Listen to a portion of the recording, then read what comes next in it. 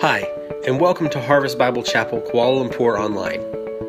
We hope that the following message will be a blessing to you as you seek to walk with the Lord in spirit and in truth. For more information about our church, please visit www.harvestkl.org or click the link in the description below.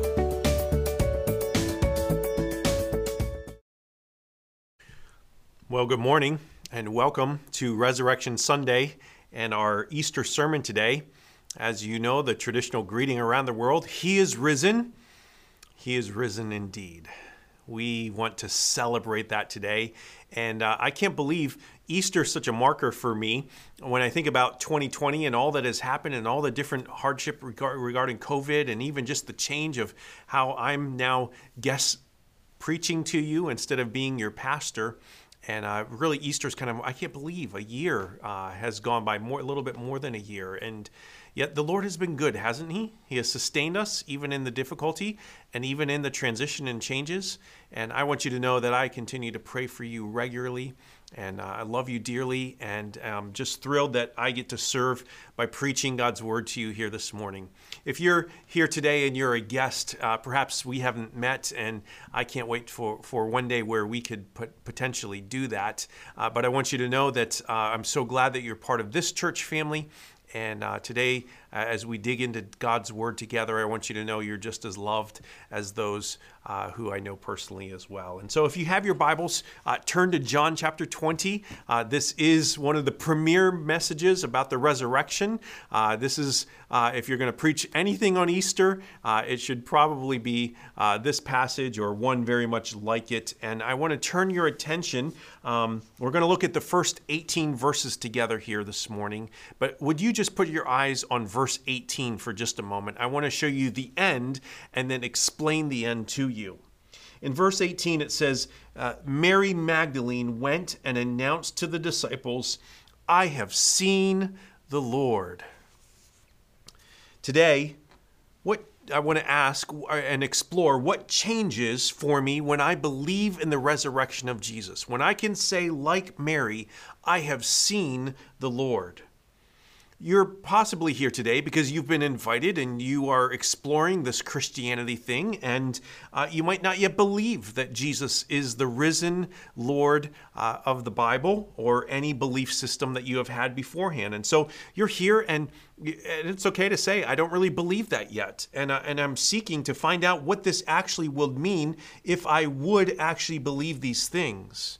And in that, I really want you to see today that when you believe the resurrection, there's going to be some longings that are fulfilled, and there's going to be some loss that is restored, and there's going to be a love that's redefined. And if you would just give a hearing to what the Bible says about the resurrection of Jesus, which is the reason for Easter, the reason for calling it Resurrection Sunday, I believe that you will be blessed and that it will help you immensely in how you live life. Just give me a minute as I explain that, and I believe you'll begin to see it. I also imagine there's another version of audience member today, and that's somebody who already believes in the things of Jesus Christ. You say, I'm a Christian. At some point there was a conversion experience, and I now believe in Jesus. But it's possible to believe in Jesus and yet somehow have let your heart get a little bit cold, maybe a little bit stale to the amazing relationship there is with Jesus. And it's possible to approach Easter Sunday even and kind of be a little bit apathetic and be saying, does this really matter?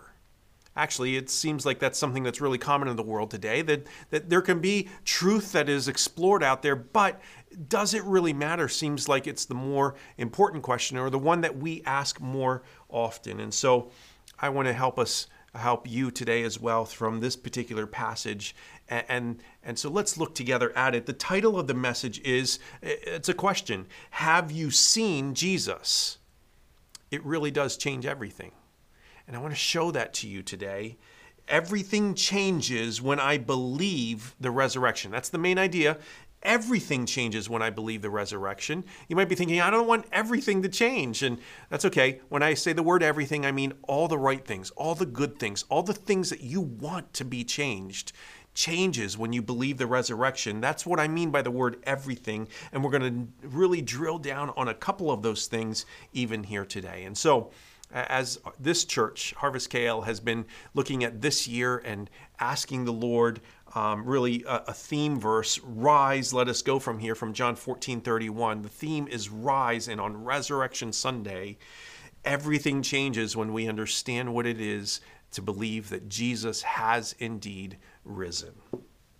And so the text here this morning, we're going to be looking at verses 1 to 8, but as we get 1 to 18, but as we get into it, I want to show you a short 5-minute video, a testimony of a young man named Ism.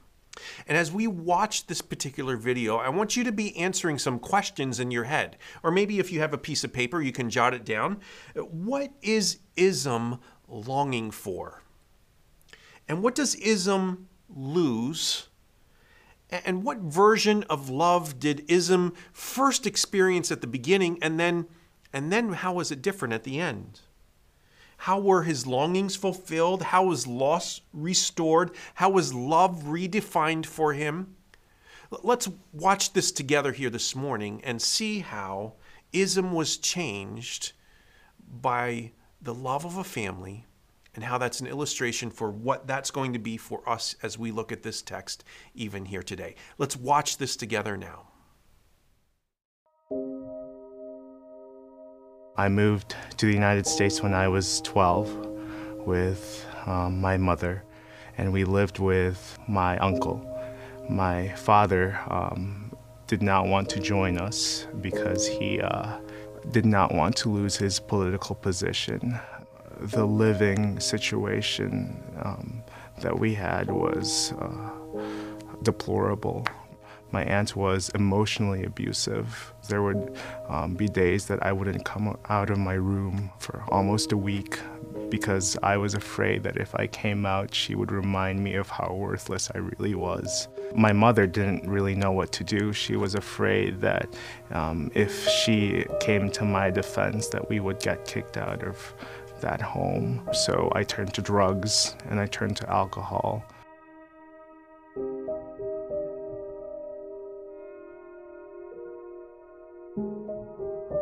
It was very interesting. It was this big smile on his face and this very British accent, but I faintly remember when he left that there was just a sadness that was about him. Something was so different about them. They just seemed so genuine. I felt like they really, really cared about who I was. I met Phoebe, and I found a woman that truly, truly loved her son, but it was at that time that some of the problems that were a part of Ism's life started to come out.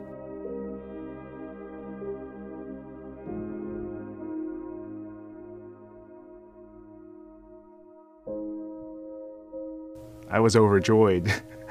I was like, wow, this is a real family that I can be a part of.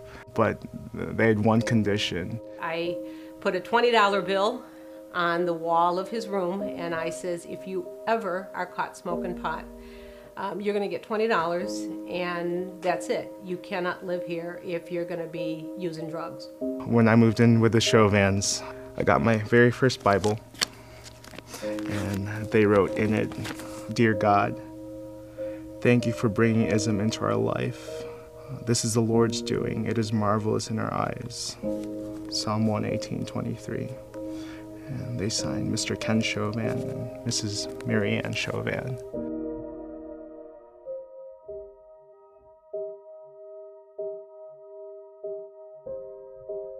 I was so upset. Brought along the $20 and met him at his car with a pillow and a blanket and his toothbrush. And I said, you can't come home. That's it. I was homeless for a couple of months. I was living in my car. I kind of just stopped talking to them and they kept pursuing me.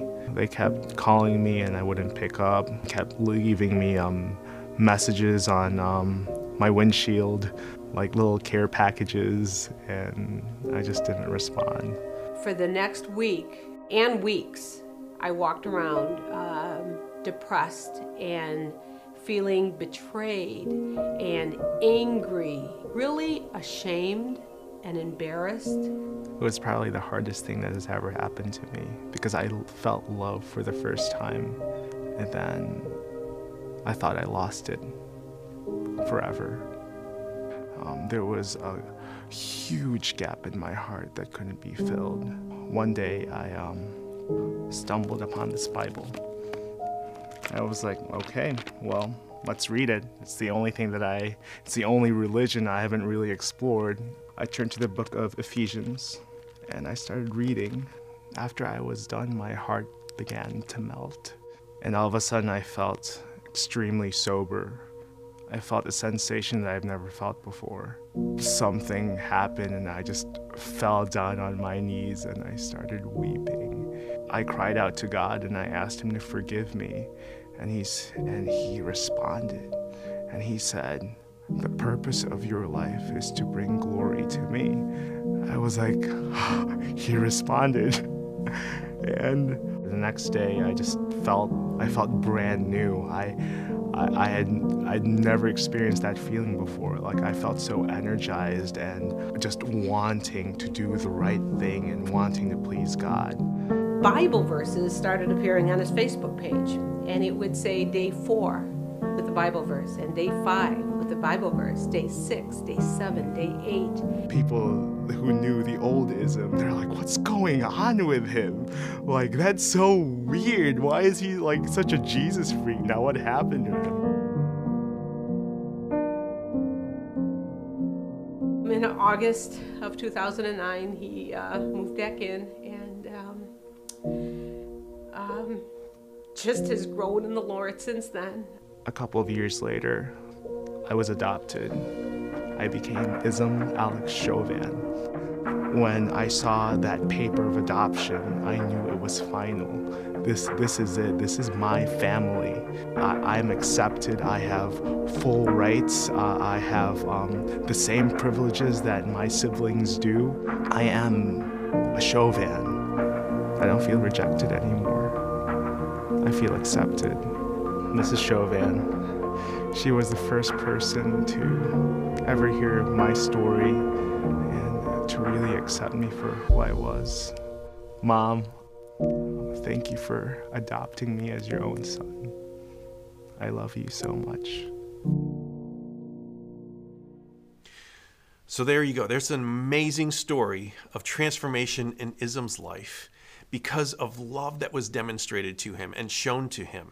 And really what we saw in this particular video is how longings that he had were fulfilled, and how the loss that he experienced was redefined, and the love was redefined in his life. And really it's a wonderful illustration about the power when you understand what it means to belong in the family that God has placed you in, the family of God, in that way. We want to explore that here this morning. And so in that, I just want to ask you, have you seen Jesus? Like Mary, can you say, I have seen the Lord? And really what that's indicating is that you believe in the resurrection. Because as we're going to see, Mary, for a time there, didn't believe the resurrection. But once she understood the resurrection, it dramatically changed who she was, her security, and her significance. And so we're going to see here today how believing in the resurrection of Jesus Christ changes your perspective and redefines your priorities.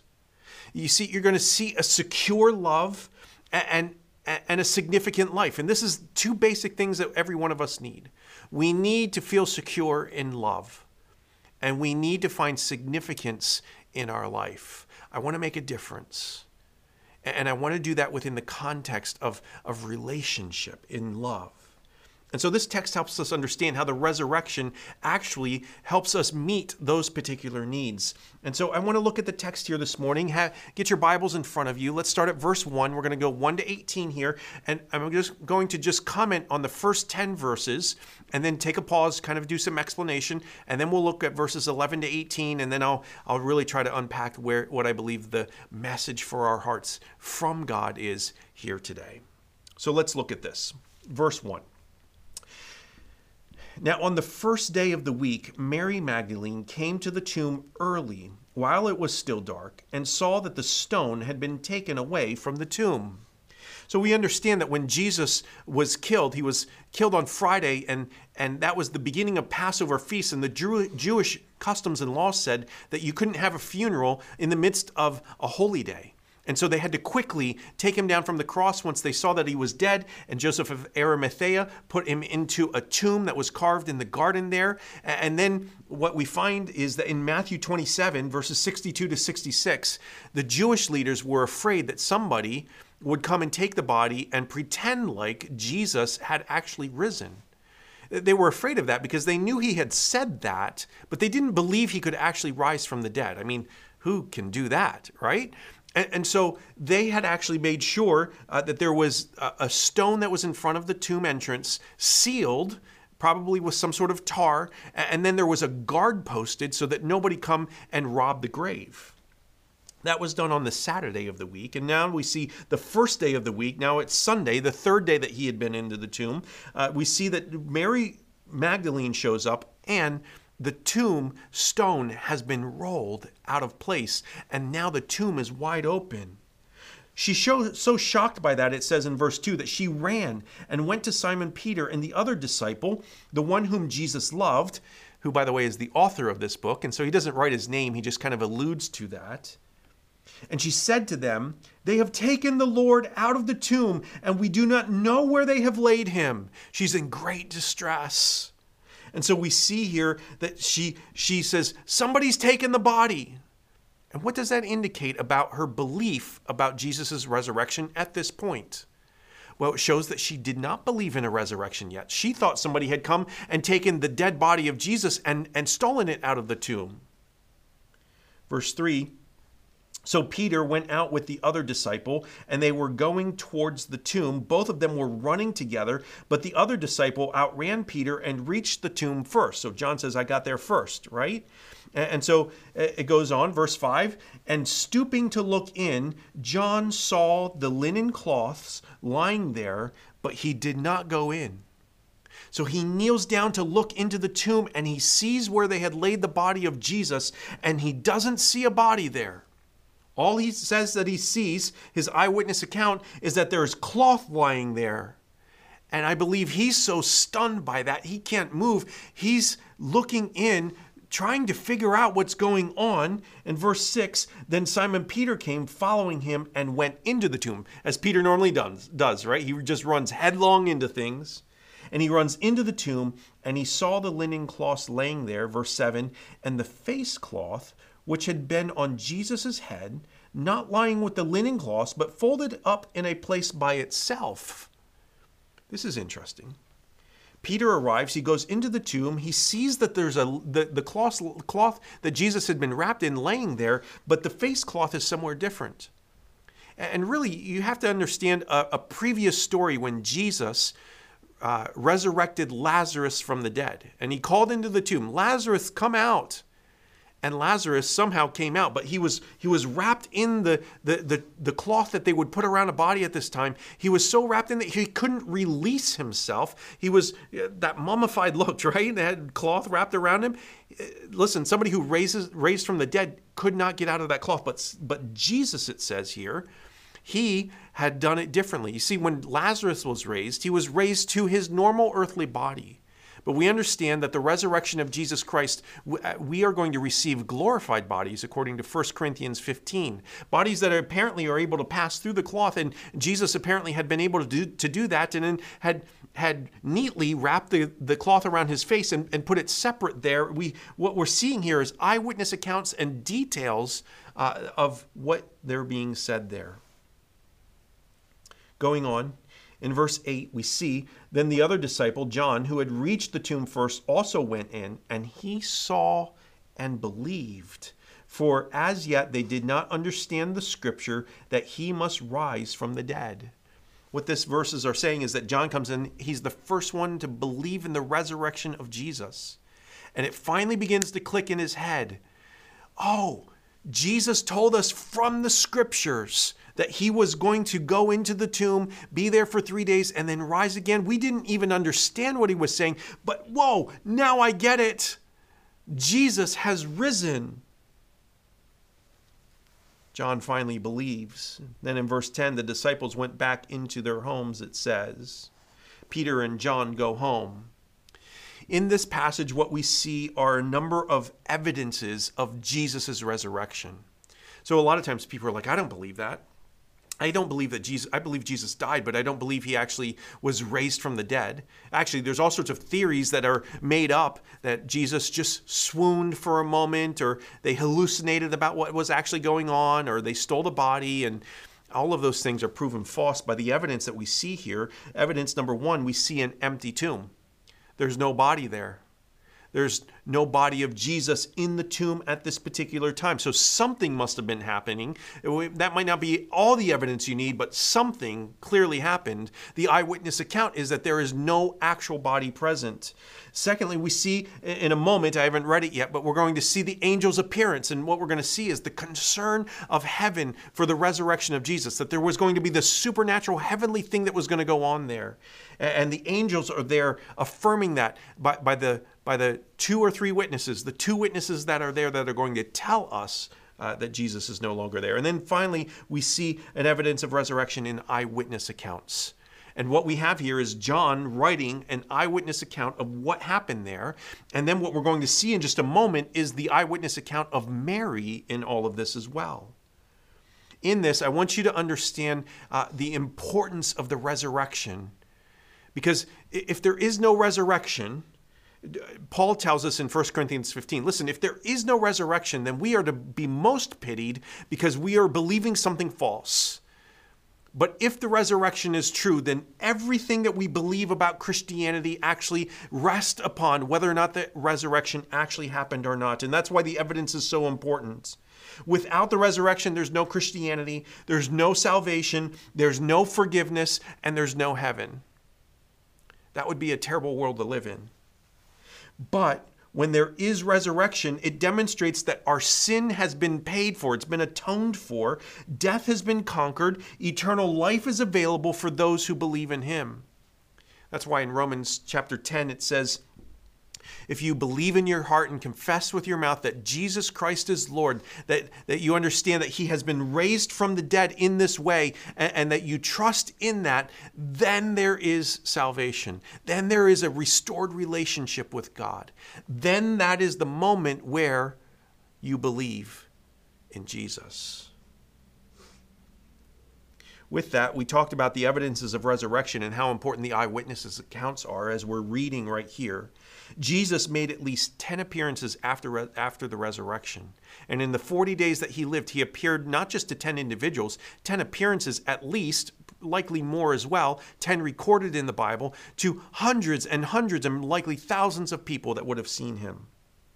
But there's only one eyewitness that actually the story continues with, and that is with the eyewitness account of Mary Magdalene.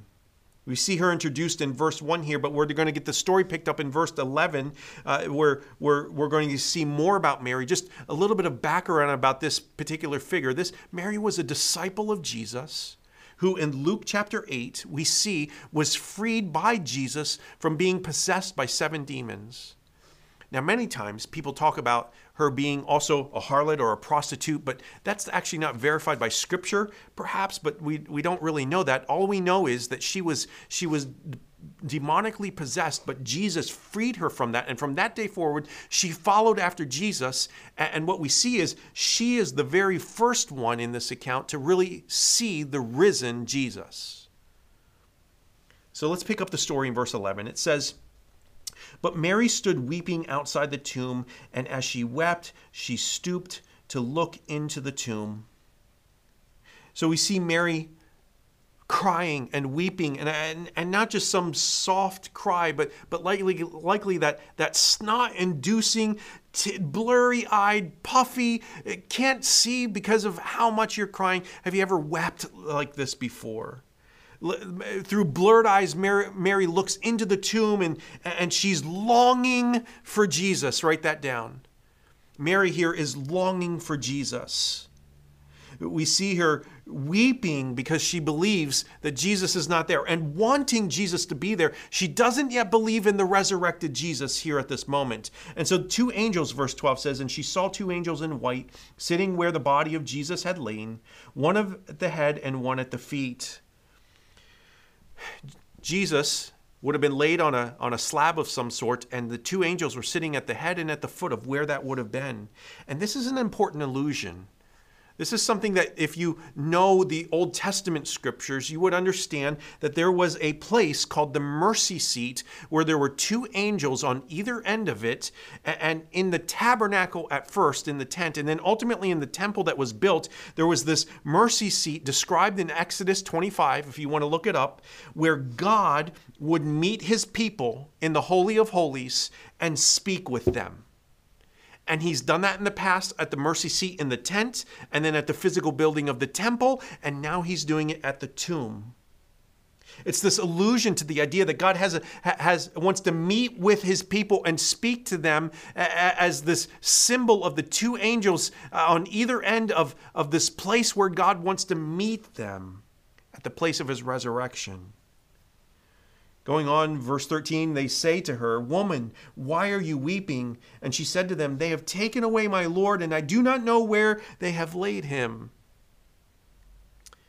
The angels ask Mary why she's weeping, and write this down. Mary reveals loss, the loss of Jesus. She says, "I don't know where he is." And it's created this grief within her. She's blinded by tears as she's looked in. She's talking to the angels and she says, I don't know where he is, because notice, she doesn't believe in the resurrection. Verse 14, having said this, she turned around and saw Jesus standing, but she did not know that it was Jesus. So she turns around and she looks and she sees a figure standing there, but her eyes are all blurry and she's emotionally so distressed because of the loss that she can't make out the details, the clarity to see that it is actually Jesus. The text tells us she doesn't know. She doesn't know at this moment. She doesn't recognize him. Jesus is there, but she can't see him. Does that characterize your relationship with Jesus? Do you know there's a God and he wants to meet with me, and he wants to do it through the risen Jesus, but I just can't see through my loss, and I can't see through my longing, and I can't see through my not believing that there's a resurrected Jesus. Verse 15, Jesus says to her, "Woman, why are you weeping?" Same question that the angels asked her.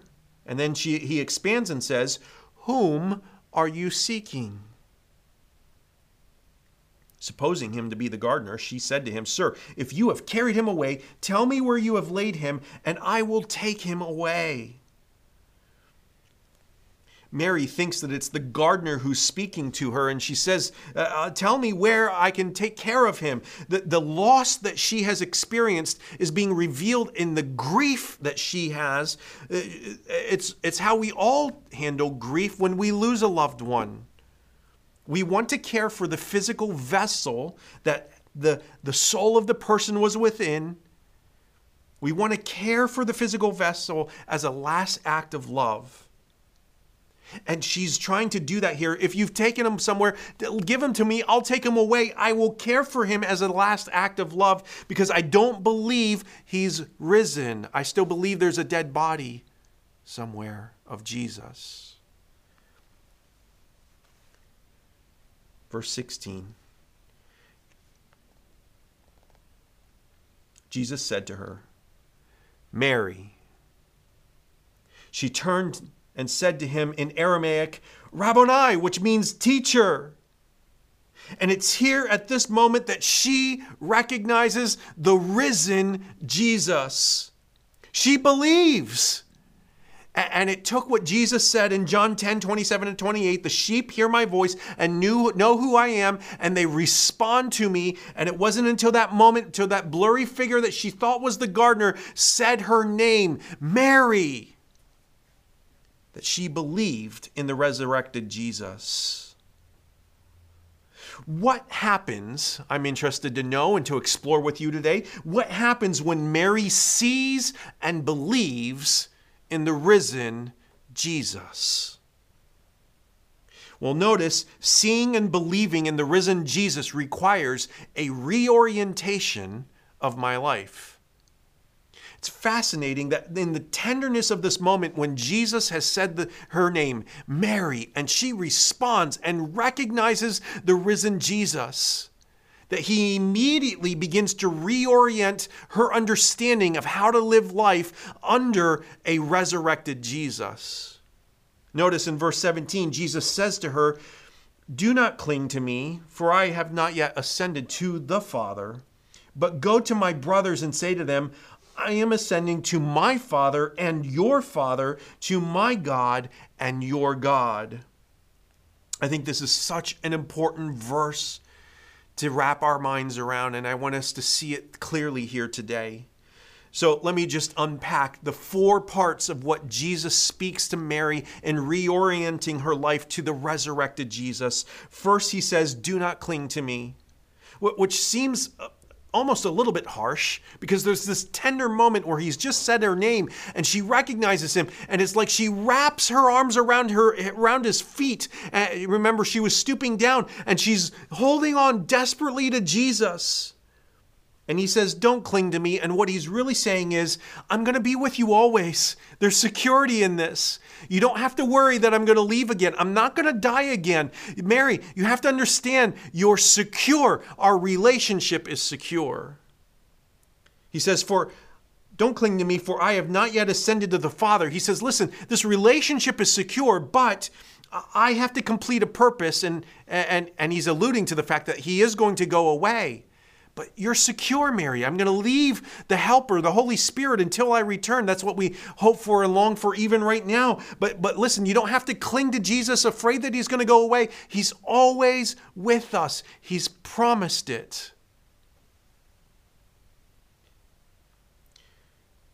So number 2, I've not yet ascended. 3, but do go to my brothers.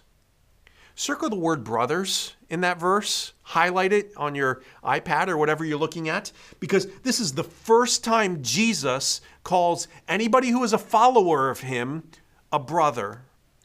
He's never called anybody a brother or a sister before. He's never spoken in this familial relationship, this relationship of family up until this point, because it required his death to pay for the sins, and that finishes everything, and then his resurrection to overcome all of that. And that's when entrance into God's family happens. This is the first time anybody is called brother. And now, listen, we're a family of God. We're a family of families in our church, and we are brothers and sisters in Christ. And all throughout the rest of the New Testament, we see the term for church members as brothers and sisters in Christ. And the family moment begins at this time. And then he says, "And say to them, I am ascending to my Father and your Father, to my God and your God." Why did he say it twice? It's because he's emphasizing, say to them, I'm ascending to my Father, who is now your Father too, because you're a brother and a sister. And to my God and your God, because you now have a relationship with God. The same relationship that I have with the Father, you now have it. I mean, this is a mind-blowing implication of the resurrection of Jesus Christ. This changes everything. More about that in just a moment, but notice in verse 18, just to finish the passage here, it says, Mary Magdalene went and announced to the disciples, I have seen the Lord, and that he had said these things to her. Mary announces what had happened. She goes and she tells people, I have seen the Lord. So think about this for a moment. What changed for Mary because she sees the Lord? What changes for Mary because she believes in the resurrected Jesus Christ? Notice throughout the story, she hasn't believed, she hasn't believed, she hasn't believed, she hasn't believed. And then he says, Mary, and she believes. And her eyes clear up, and she knows who Jesus is. Well, I believe three things change for everyone when they believe in the resurrection of Jesus Christ. Let me review them for you. Let me show them to you. Listen, if you've never believed Jesus, consider if you want these things to be true of you. And if you have believed in Jesus, measure and evaluate, do I believe these things to be true, or have I slipped in that in some way? Listen, not that Jesus is inadequate, but perhaps you have moved away away from Jesus, and we want to bring you back to that. And so, number one, when I see the risen Jesus, my deepest longings are fulfilled. Remember how we noted that in verse 11, we see Mary weeping at the tomb, longing for Jesus. Mary was longing for Jesus, and I would suggest to you that she wasn't just longing for the person, the human part of Jesus, the relationship that she had with him, which was very clearly dear to her, but she was longing for the person she was created to love and to magnify and glorify. In Ecclesiastes chapter 3, we have an important verse to understand. It says that God has put eternity into man's heart, yet so that he cannot find out what God has done from the beginning to the end. What this verse is actually telling us is that God has created every single human being with a soul. And within that soul is this longing for a relationship with God. But God has created our souls to long for that relationship and yet not be able to find it unless we are seeking him on his terms and in his ways. You see, we can blind our own minds. We can come up with other things. We can think of lofty opinions raised against God, as we spoke about before. But when you finally come to the place where you see the resurrected Jesus, you understand God's placed a desire for me to have that longing for him within me. And now it's being fulfilled because I see Jesus as risen. You are created with a God-shaped hole so that you will seek after him. So, a story of a testimony of a man who found God. His name is Randy Alcorn. He says this: "From childhood, I loved astronomy. I grew up in an unbelieving home. Night after night, I'd gaze at the stars, clueless about a creator, but yearning for something greater than myself. One night, as I stared through my telescope at the galaxy of Andromeda with its trillion stars 2.5 million light years away, I was filled with awe. I longed to explore its wonders and lose myself in its vastness.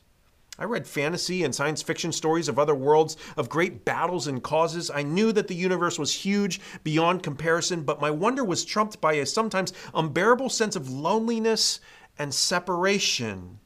That's his God-shaped hole. In retrospect, I think I wanted to worship, but I didn't know what or who to worship.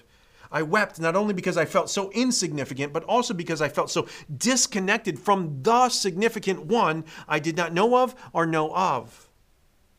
Several years later, at age 15, after attending a church youth group, I opened the Bible and saw these words for the first time. "In the beginning, God created the heavens and the earth." And then I read verse 14, the greatest understatement ever. "He made the stars also."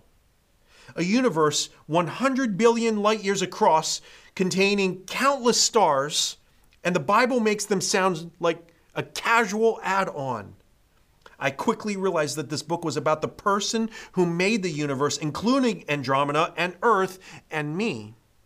I had no reference points when I read the Bible. All of it was new, intriguing, sometimes confusing, and disorienting. But when I reached the Gospels, something changed. I was immediately fascinated by Jesus. I'd been an avid reader of fiction, but I knew this wasn't fiction. I knew Jesus wasn't just a character in the story. I soon came to believe he not only lived 2,000 years ago, but that he still lived. Everything about Jesus of Nazareth struck me as completely believable, and somehow I knew he was the one my heart had always longed for. By a miracle of grace, Jesus touched me deeply, gave me a new heart, and utterly transformed my life. 49 years later, he's still unveiling himself and changing me into his image and likeness. I couldn't be happier that he's every bit as real to me now as the moment that I met him. But now I know him better and therefore worship him more deeply. For me, Jesus didn't just change everything back then, he's still changing everything today. Let me ask you, do you recognize your God-shaped longings? And will you do the work to pursue those longings and pursue seeking to find them, to find the fulfillment of them? I'll just tell you right now, the answer is going to be found in the resurrected Jesus, like this man. If you would just begin to read the scriptures, and you'll get to the Gospels and you'll see simply Jesus as you read Mark and Matthew and Luke and John. When you see the risen Jesus, as I even tell about him to you right now, would you commit yourself to fill your God-shaped longing with the scriptures that tell you about who he is? Second thing, when you see the risen Jesus, just like Mary did, you'll see what was lost restored. Notice, Mary was looking for what she lost. They lost the body of Jesus, and she's grieving because she wants to demonstrate her love and care for the body of Jesus at that moment. But Jesus wasn't there. Why? Because God specializes in bringing dead things to life. And that's what he did with Jesus. And so we see in 2 Corinthians chapter 1, we see Paul writing about his hardships and his sufferings, and he talks about the resurrection. Notice, for we do not want you to be unaware, brothers, of the affliction we experienced in Asia, for we were so utterly burdened beyond our strength that we despaired of life itself. Indeed, we felt that we had received the sentence of death, but that was to make us rely not on ourselves, but on God who raises the dead.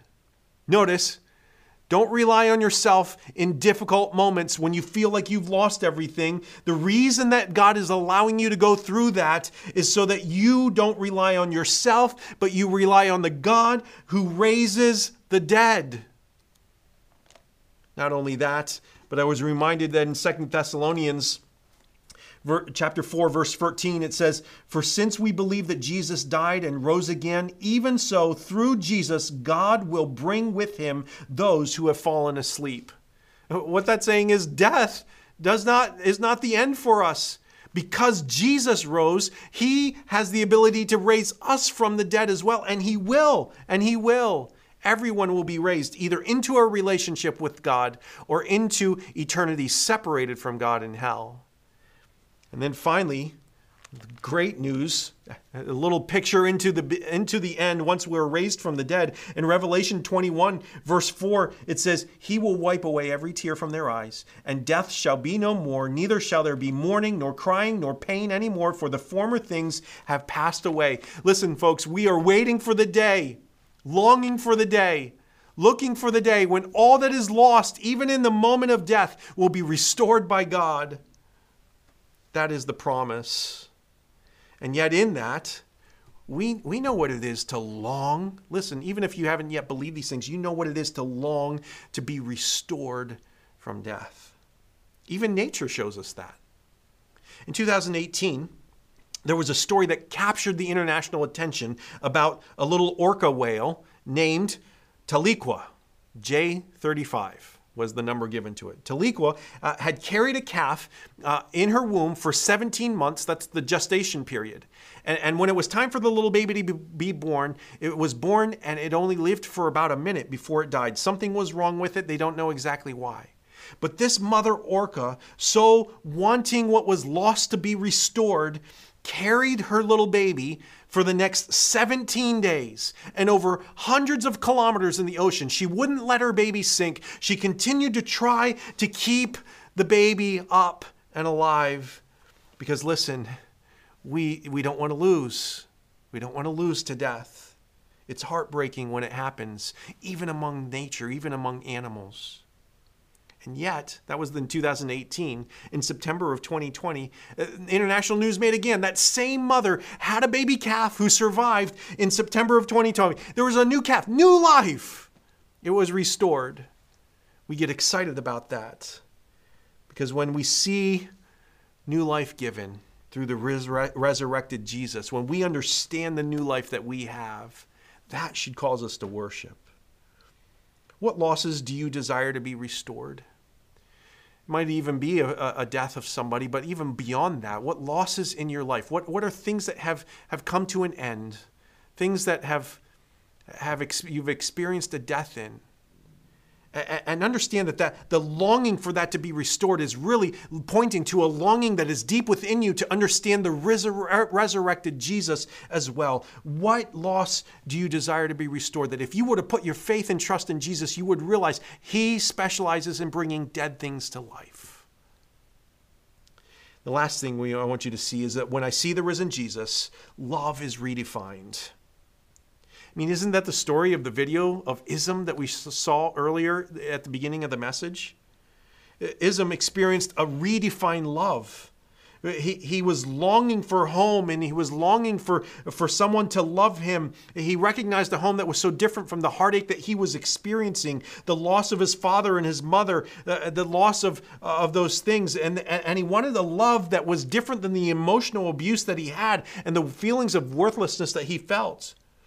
But we see here that when he was adopted into the family, when he was called a brother, how that transformed, how it redefined all of his life in that way. And he says this, that the defining mark is that I am accepted and I have full rights and the same privileges as everybody in the family. I'm not rejected, but I'm accepted into the family. So when Jesus says to Mary, and he redefines love for her. He says, there's security. You don't have to hold on to me. I'm not going anywhere. And now you are a part of my family, brothers and sisters. Do you see how Jesus is redefining love in that resurrection moment? Being in God's family changes everything. Let me just highlight two things that I think this text is talking about and that we should understand as well.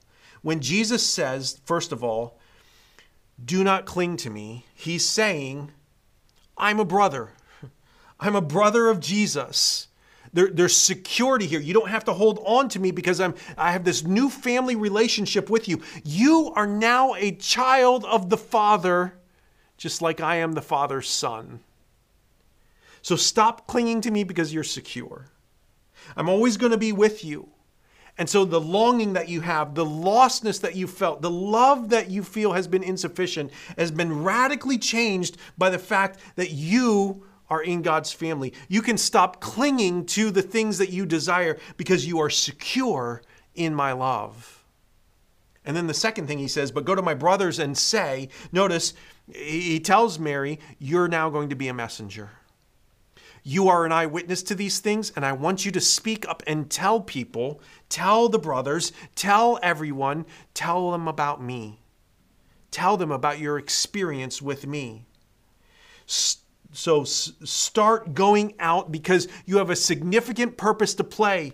It's fascinating to me that Jesus didn't keep reappearing to everybody since the time of his resurrection.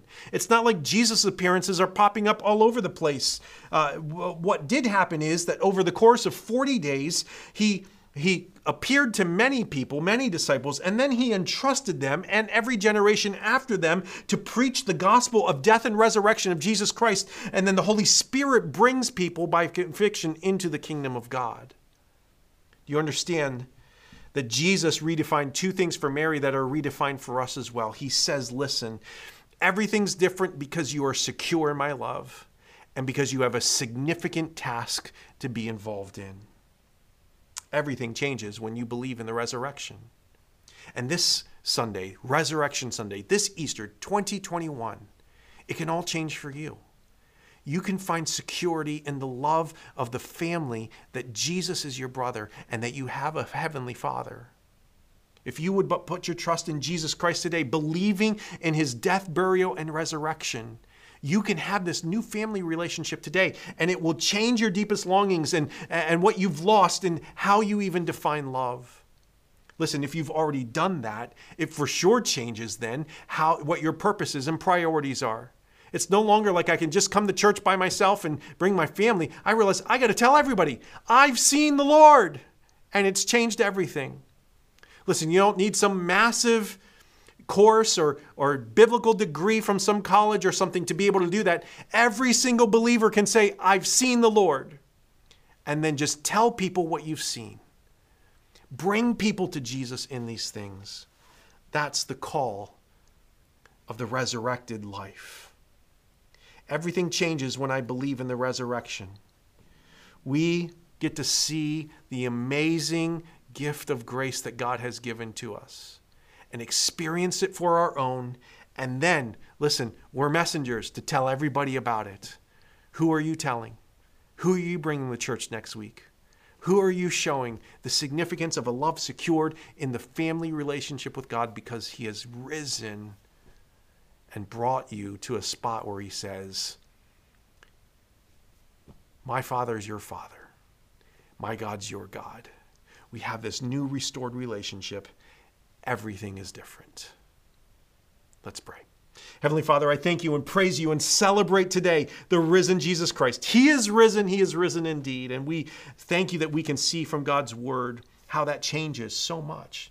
Lord, it changes, or it fulfills our deepest longing. It restores things that have been lost in this life. It redefines what love is for us. Lord, we desire to understand that more clearly by your Spirit. Would you just pierce our hearts deeply with these truths?